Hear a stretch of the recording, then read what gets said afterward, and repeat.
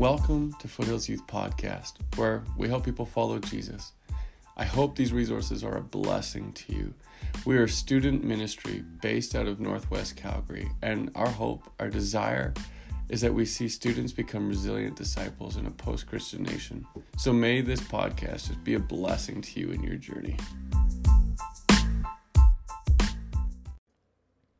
Welcome to the podcast this week.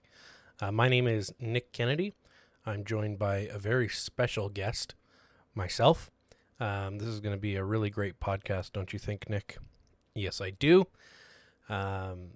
It's just me today, but that's all right. We're gonna have a conversation about Mark chapter 4. We're gonna talk about verses 35 to 41. For those of you who maybe haven't read that recently, it is the story of Jesus calming the storm. But before we get into it, just wanted to say welcome to the podcast. If you guys have, if you only follow our podcast, then I just wanted to let you know we also record videos on Wednesday. We go live at 7 p.m. on YouTube. You can find us on YouTube as Foothills Youth. That's our channel. And you can, it'll be the same photo as you see on our podcasts as well. So yeah, I recommend checking us out there. We're going to have sort of the way we break this down is we have a shorter conversation on Wednesdays, but it's more of a sermon version. And then we have more of a conversation about the verse and about the passage and topic and such on our podcast here. So those are different ways to get in touch with us or to get involved in our content. If you want to get in touch with us, the best way to do that is on Instagram. You can find us at foothills_youth. If you look that up on Instagram, you will find our page. Again, same photo. You'll be able to recognize it and send it a DM. And either Andrew or I will get back to you as soon as we can. That kind of sounds like a answering machine message back in the day when you could make up like fun ones, or I guess you still can, but people don't anymore, which is kind of a bummer if you think about it. Like, those were so fun when people would like take songs and such, or they'd get instead of like autographs, those autographs were cool, but you try to get a famous person to record your voicemail for you. I'm not famous, but I'll do it for you. The person you are trying to call is not available. They are currently taking over Gotham City and fighting Batman one-handed. They are winning, and they're incredible. Please leave them a message after the beep. So you guys can like clip that if you want. Use it as an answering machine, I suppose. However, I don't recommend it if you have like a phone that you're waiting to get job offers on, because I don't think that would go over too well. Okay, well, let's jump into it here. So I'm going to read out the passage for you first, and then we'll just kind of run through it quickly, verse by verse. This isn't going to be a terribly long podcast, which I suppose you can already tell by looking down at the bottom and seeing how long it is. I don't know how long it's going to be yet because I'm currently recording it, and there's no way for me to look into the future. All right, here we go. Once again, it is Mark chapter 4, verses 35 to 41. That day, when evening came, he said to his disciples, "Let us go over to the other side." Leaving the crowd behind them, they took him along just as he was in the boat. There were also others in boats with them, in other boats. A furious squall came up, and the waves broke over the boat, so it was nearly swamped. Jesus was in the stern, sleeping on a cushion. The disciples woke him and said, "Teacher, don't you care if we drown?" He got up and rebuked the wind, and he said to the waves, "Quiet, be still." Then the wind died down, and it was completely calm. He said to the disciples, "Why are you so afraid? Do you still have no faith?" They were terrified and asked each other, "Who is this? Even the wind and the waves obey him." So that's our passage for today. Yeah, I've been kind of getting more into the style of expository preaching, sort of as quarantine has gone on. For a little while pre-quarantine, we were going more based on topics, which, there's a time and a place for that for sure.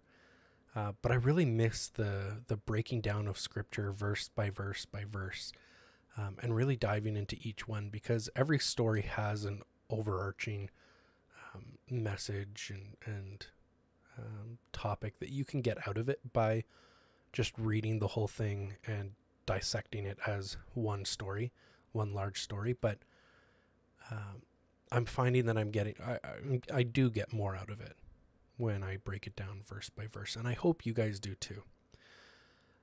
So yeah, that's what we're going to do. There's only 6 verses, if I'm not mistaken: 35, 36, 37, 38, 39, 40, 41. 7 verses.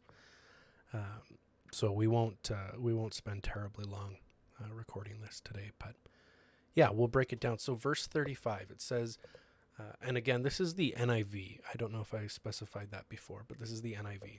Verse 35. That day when evening came, he said to his disciples, "Let us go over to the other side."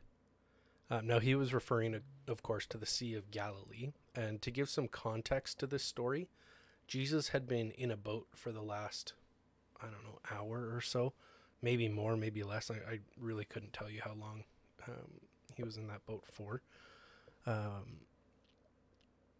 But he has been in a boat just offshore teaching people who were standing onshore. So all of his parables about the mustard seed and the parable of growing seeds and a lamp on a stand and all sorts of stuff like that, he has been preaching those from a boat in the water to a crowd who is on shore. And I'm sure there were other boats in the water as well that maybe they were out fishing and they had pulled up beside him. But to give it a bit of context, picture a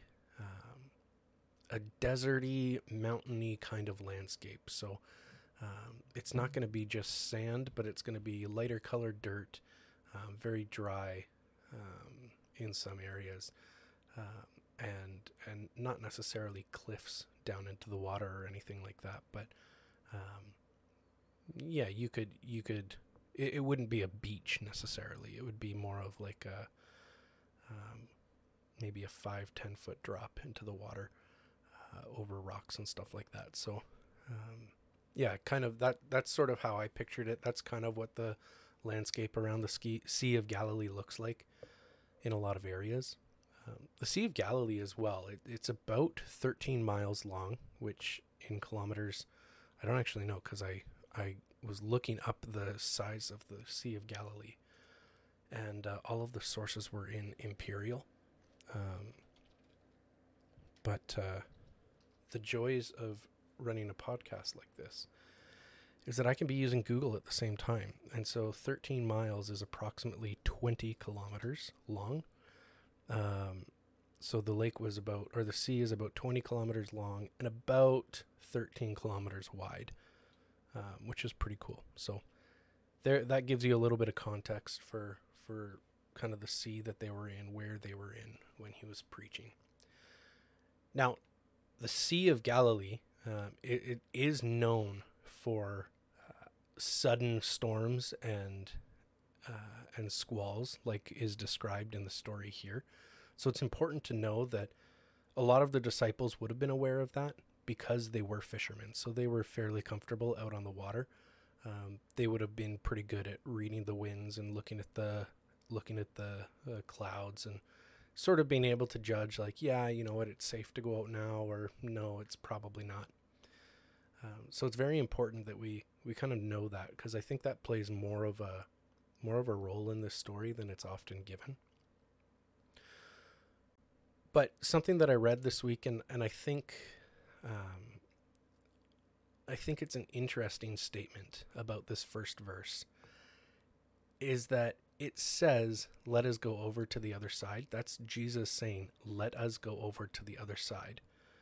It doesn't say, "Let us go drown in the middle of the sea." So, although Jesus was fully human, he was also fully divine, and I truly believe that Jesus had no intention of letting them drown, though, of course, they didn't seem to catch on. So moving on then, verse 36 says, leaving the crowd behind, they took him along, just as he was in the boat. There were also other boats with him. And I guess what's interesting about this verse to me is that there almost seems to be a perceived haste in which they left with. I think that the disciples who were fishermen probably realized, this isn't necessarily the right time to leave. Like, if we wanted to leave, maybe we should have left at this time of the day rather than this time, because Jesus has been preaching for a while. It's not early morning anymore, which I don't know if that's when they would have gone out fishing, but I would assume it would be. That's often when boats leave is in the morning. So I would figure that that's probably when the fishermen or the disciples would want to have left. But I think they probably looked out and they thought, okay, you know what, if we go quick, we can probably make it. So I don't think Jesus, however, was that concerned about the weather.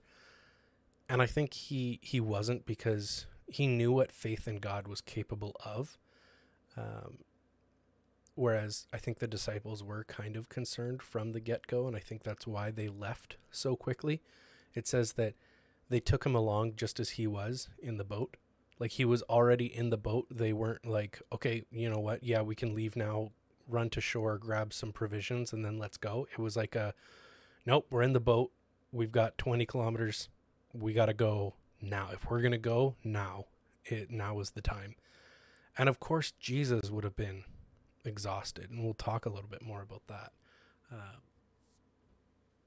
in a couple verses here. But yeah, I think they recognized Jesus's exhaustion. I think they recognized the desire to cross the sea, and they just knew simply that it wouldn't have been an option to go ashore or even really to anchor around the corner, because if a storm were to come, they would have been blown into the side of into the side of the rock. So I think they took a bit of a risk. Obviously, we know that now in hindsight, but at the time, before they knew a storm was coming, I think they knew it was a little bit of a risk, but they were willing to take that risk because they figured they could probably make it across the sea in time. And so I guess this is sort of turning into a story of disciples, of humans having more faith in their own physical abilities, which are far less powerful than the abilities and the power that Holy Spirit gives us, those divine abilities that God has.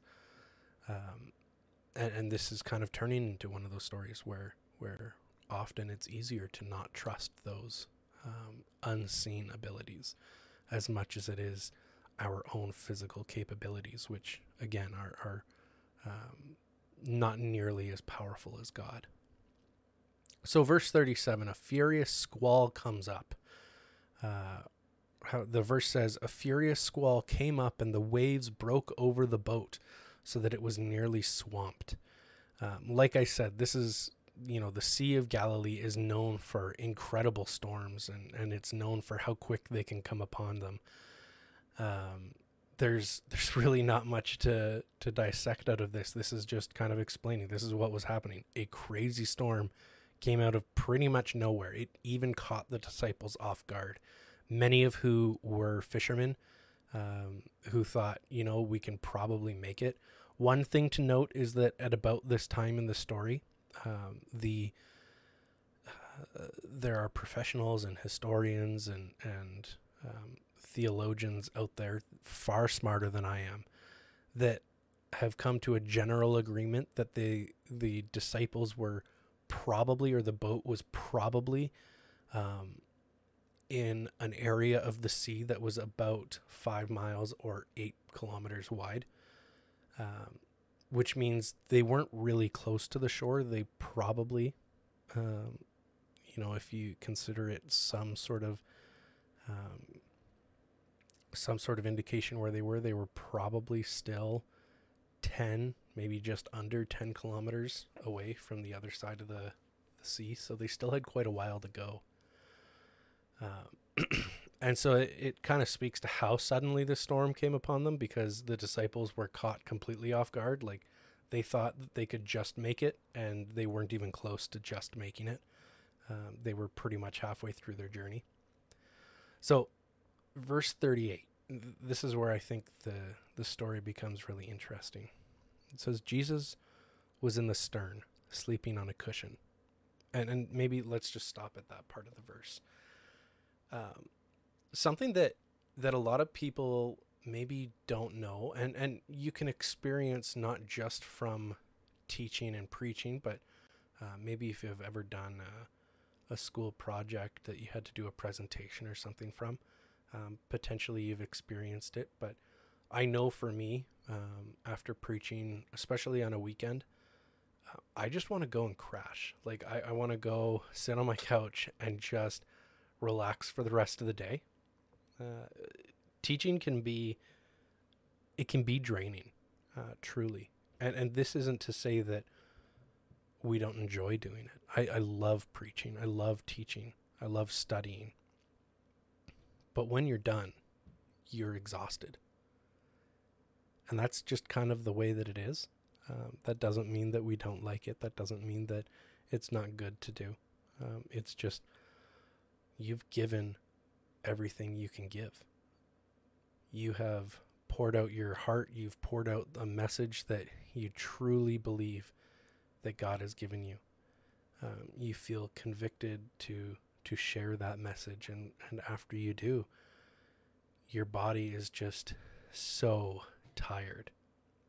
And that's actually why a lot of pastors take Mondays off, because on the weekends, usually, if you're teaching on the weekends, Monday, you are in no shape to go back to work. You are usually pretty tired. Now, not everybody is like that. Some people get their rest before going up. Others prefer it after.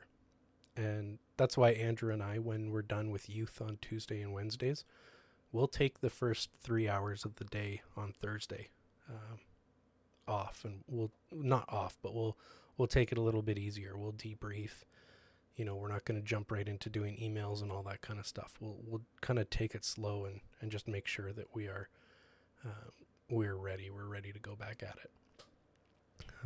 So yeah, it's real, that kind of exhaustion from teaching.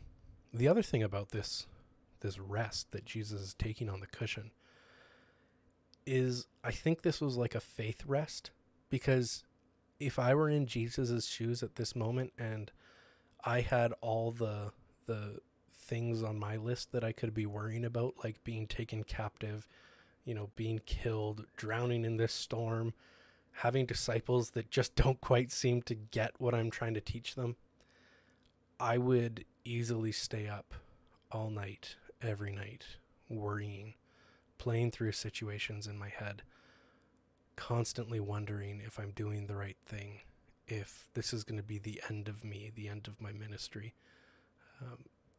Jesus had a list longer than most of things that he could be worrying about at this moment. And yet he was able to find rest, and he was able to sleep, and quite soundly by the sounds of it, through a storm for the most part.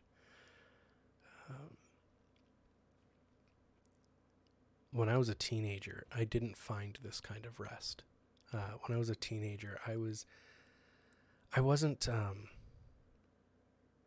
a good student as far as, like, I understood the concepts that were being taught and I could regurgitate information. But I was a bad student as far as, like, doing my work was concerned. And I remember telling my parents constantly that, no, I don't have any work to do right now, or no, I'm fine. Like, trust me, there's nothing that I need to be doing tonight. I don't have homework, whatever. And I remember going to bed some nights and I would just stare at the ceiling and think, why did I say that? Because then I couldn't, like, hide myself in my room and, do my homework, because then mom and dad would figure out that I lied to them. So I would have to kind of not do work and try to do it on the bus. And I just remember the stress and the worry that brought about, and how little I was able to sleep at the time. And man, I get this not being able to sleep from worry. And Jesus just trusted his Father so much. He trusted his Father that he was going to take care of him, that he was able to find rest among all of the, fearing for his life, knowing that your life is at risk, and still being able to find rest in that. That's incredible. The second part of the verse says, the disciples woke him and said, "Teacher, don't you care if we drown?" And I think this is interesting, and we're going to come back to this part of what they say, because so they say, "Teacher, don't you care if we drown?" The first time I read this as a cry for help. And I don't think that it is. So I want to keep reading, and we're going to jump back to this part of the verse. So verse 39, it says, "He got up and he rebuked the wind and said to the waves, 'Quiet, be still.' And then the wind died down and it was completely calm." Verse 40 says, "He said to his disciples, 'Why are you so afraid? Do you still have no faith?'" Now I think verse 40, the reason I wanted to move on from the second half of 38 was because I think verse 40 speaks to that second half of 38. See, when I first read through this, I thought, Jesus, how can you say that they had no faith when they ran to you for help? They called out, or they called upon the Lord. That sounds like faith to me. And here's why I said before that I don't think that them saying, "Teacher, don't you care if we drowned," was a cry for help. Because I don't think it was anymore. I used to. I don't think it's a cry for help because of how they responded to Jesus in verse 41, or rather to his miracle, where they say, "Who is this? Even the winds and the waves obey him." And how they respond to what he says in verse 35, where it says, "Let us go over to the other side." Jesus had no intention of letting them drown ever, but they missed the point. They didn't see that. And so when they said, "Teacher, don't you care if we drown?" the important part of that is the we. They're saying we as in, "Teacher, you're included in this. We all are going to drown." They're not saying, "Jesus, quick, come out here and perform a miracle." They're basically saying, "Wake up, get a bucket, and help us bail." Jesus was a carpenter by trade. He wasn't a fisherman by trade. And so, logically, they would have no reason to go to Jesus for advice or anything like that about how to get a boat through a storm. There were, if you were to look at it from the human point of view, there were more qualified people on board to guide a ship through a storm. And so when they say, "Teacher, don't you care if we drown?" they're not going and waking him because they want him to perform a miracle. I think they're frustrated that he's asleep. I don't think they get it. I don't think they fully understood. And I don't think I would have either if I were in their position, to be completely honest. It's really easy to look at the way that the disciples live and criticize it. But I don't think I would have been any better. I don't think that I would have done the right thing. See, Jesus wanted them to come to him and say, "Hey, Jesus, we're in a really tough situation right now. We know you've got our back. We know that you're going to protect us, and we need your help now."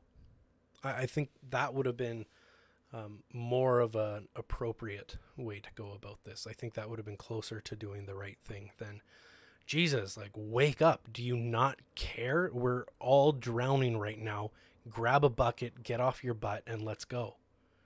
That's the attitude that they went into that stern with to wake Jesus. They didn't go into it with the trusting and believing that Jesus is going to do a miracle. So that's why the first time I read this, I was confused by verse 40 when Jesus said, "Why are you so afraid? Do you still have no faith?" Because when I read it the first time, I thought that they did. But the more I looked at it, the more I read this story over, the more I broke it down verse by verse by verse, the more I realized that, no, they didn't have faith at all. They put more faith in their physical abilities than they did in the divinity of God and in the power of God.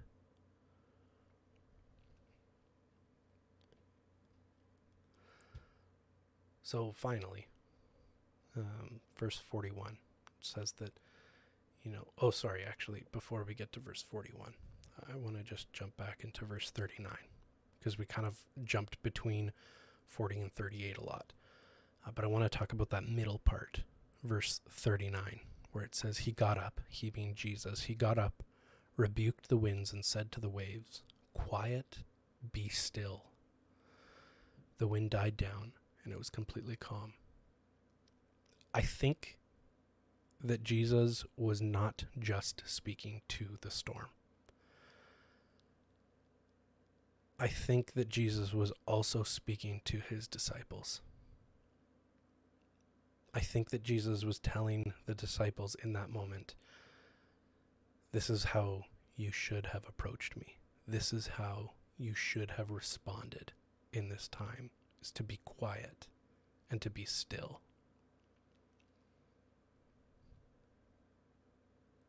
Which I think is really powerful, especially because he says this right after they come and wake him up. He goes out and he, not only does he save their lives by calming the storm, but he also teaches them how they should have responded. Now, I don't want this to be confused. I still think the right thing to do was to wake Jesus. I don't think that waking Jesus results in a lack of faith, and I don't think that's what Jesus is getting at in this story either. It is easy to read this story and think, oh, well, if they just had even more faith that they were going to be okay, then they didn't have to wake Jesus. I don't think that's necessarily what this story is going for. Maybe some people would interpret it that way, and who knows, maybe they're right as well. However, I think that the point of this story was how they addressed Jesus and how they approached Jesus. And rather, in what faith they approached Jesus. See, I don't believe that the right answer was to just sit there, be quiet and be still. I think the right answer was to go and approach Jesus quietly and in stillness, because that's how we approach Jesus. We can be quiet. We can shut out the world for a few minutes. We can be quiet. We can be still, and we can go to Jesus and we can say, Jesus, you are capable of saving my life again. You are capable of helping me in this situation. Please help me. Rather than running in, screaming and shouting, not ready to listen to Jesus. I think that the question they asked him, "Teacher, don't you care if we drown?" it was almost facetious. Like they were frustrated with him and they weren't expecting a response. They weren't expecting Jesus to get up and say, "Yes, of course I care," or "No, I don't." Like they weren't expecting an answer, I don't think. I think what they were expecting was Jesus to get as worried as they were, grab a bucket and start bailing.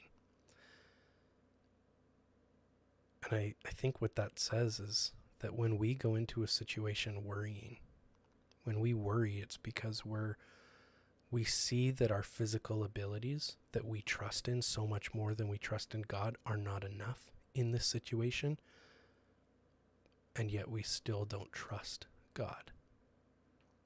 I think that's what brings about worry in a lot of times. And I think when we worry, we often ignore what Jesus wants to say to us. The disciples here were worrying for their lives. They realized that their physical capabilities were not powerful enough to save their lives. They have seen Jesus speak and perform miraculous things, but they were so worried for their lives that it didn't cross their minds to say, "Teacher, can you help save us miraculously?" And I think we can expect that from Jesus. I think it's fair for us to expect miracles. I don't think it's wrong for us to ask Jesus to perform a miracle, and I don't think it's wrong for us to expect one. I think maybe, if anything, it's wrong to not expect one. And sure, Jesus could have performed a number of different miracles. He could have created a giant wave that scooped up the boat and surfed it back to shore. He could have hopped out and walked on the water and carried the boat on his head. And of course, their reaction to that would have been stunned and amazed, like they were when he calmed the storm. But I think this miracle that he performs is just so powerful to these disciples. It spoke to them so powerfully that all Jesus had to do was use his words. And it's, maybe they were expecting something like, if anything, if he was going to perform a miracle, he would at least like drain the boat real quick of water, or something that would be not more believable, because a miracle is a miracle, but something smaller than what they got. I think that the most powerful thing that could have happened was Jesus calming the storm with just his voice.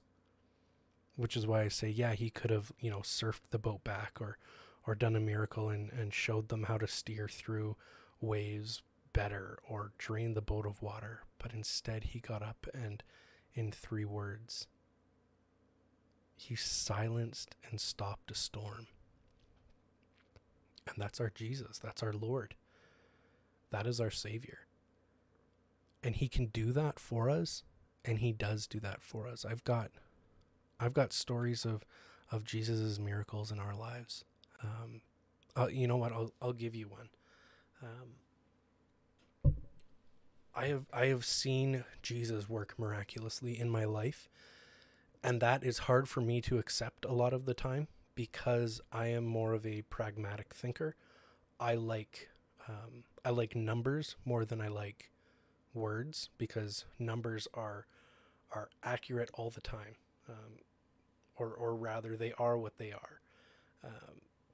A word can mean 2 or 3 different things, but the number 2 means the number 2.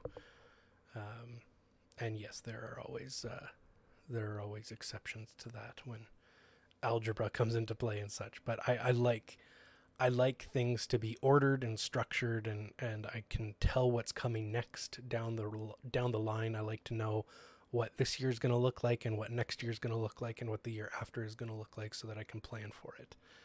That's kind of just the person I am. That's where I find comfort. And there have been times in my life where that just simply wasn't possible anymore. When I was still an intern, and I was working at another church at the time, I was making about $1,000 a month. And for those of you who maybe haven't got a job yet, that sounds like a lot of money. But I was married, moved out, living on our own as a couple,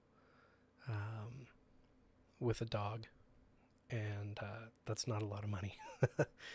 $1,000 a month is not very much to live on when you're paying rent and paying for university and paying for groceries and gas and insurance and all sorts of stuff. And there were times where I would be sitting on the couch with my wife, looking at our bank account with my calculator out, trying to find a way that we could conceivably make it to the end of the month and still be able to buy food, and be able to get to work still and all sorts of stuff. And I remember this one specific time. It was a Sunday night. We were sitting on our couch, and I was stressed. I was so worried because I knew that there was no way I could make it to the end of the month with the amount of money that we had. We had an empty tank of gas. We had a box of crackers left, and that was about it. Our dog needed food. And we had $30.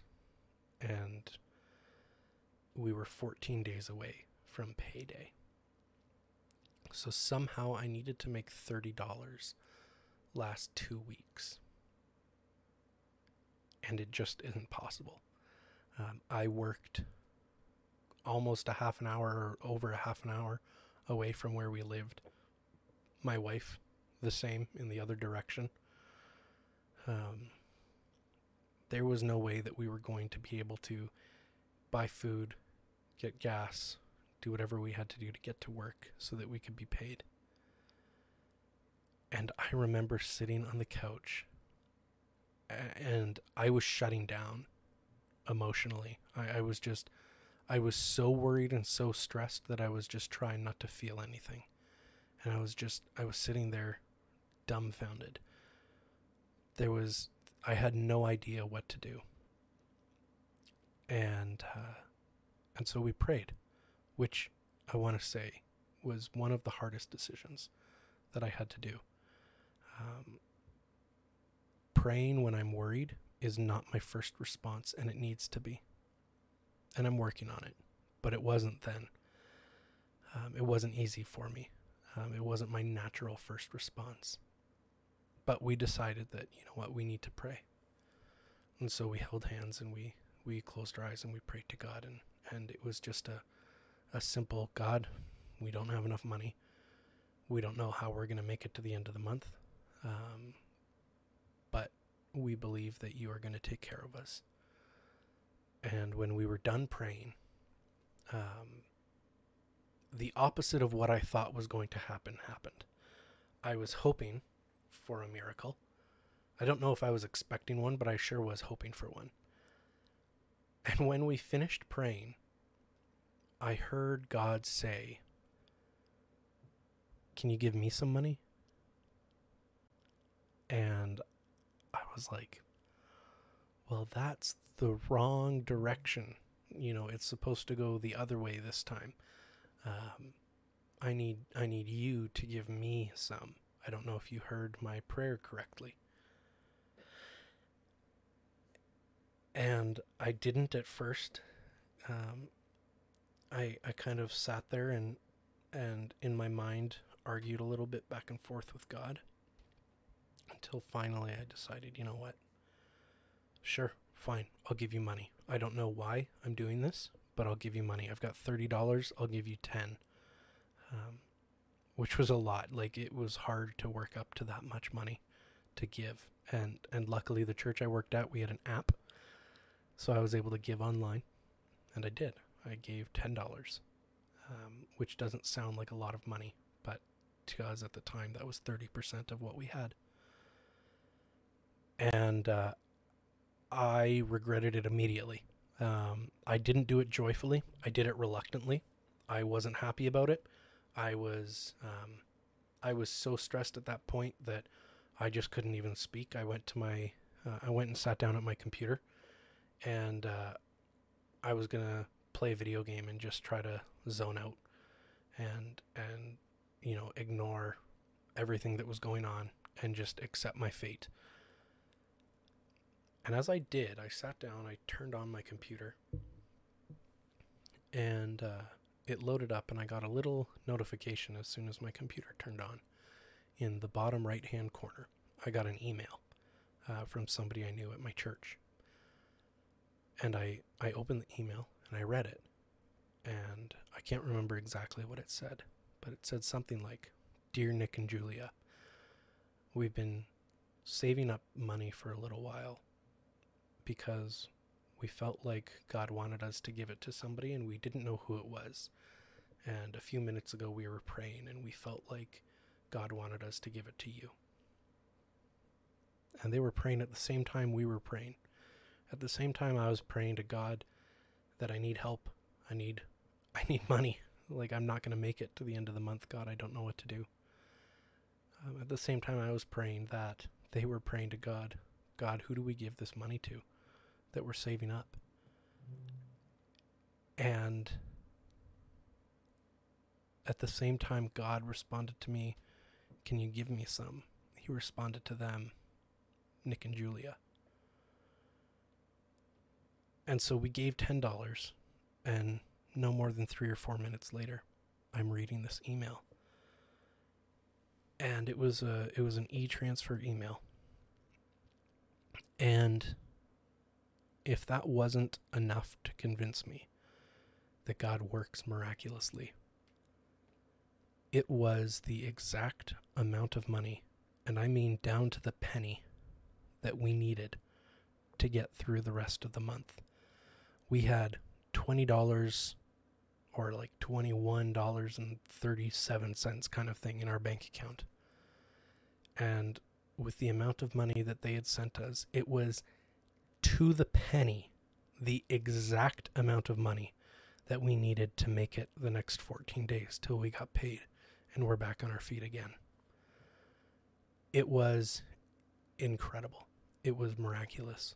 And I counted God out because I worried. I didn't do what I was supposed to do because I worried. And then when I knew what I was supposed to do, I did it reluctantly because I worried. I trusted so much more in my own abilities and not enough in God's, that when this happened, I couldn't put into words what I felt. And so I tell you this story not to make it sound like I'm so great and I get miracles and stuff like that and whatnot, because I don't. Like, I want to make it very clear that I didn't receive a miracle because I deserved one. If anything, I deserved one less than a normal person because of how reluctant I was to do what God told me to do. But it happened. And that is the God that I worship. That's the God I follow. That's the God that I have devoted my life to teaching others about. And that's the God that I want to talk to you guys about. So join us next week on live stream. We're going to post this podcast Thursday.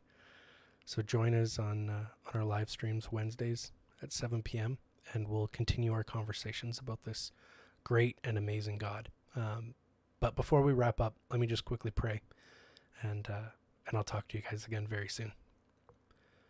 Dear God, Lord, thank you for how great you are, how you provide for us. Thank you for your overwhelming love, God. Thank you for your willingness to protect us. Thank you for your desire to protect us as well, God.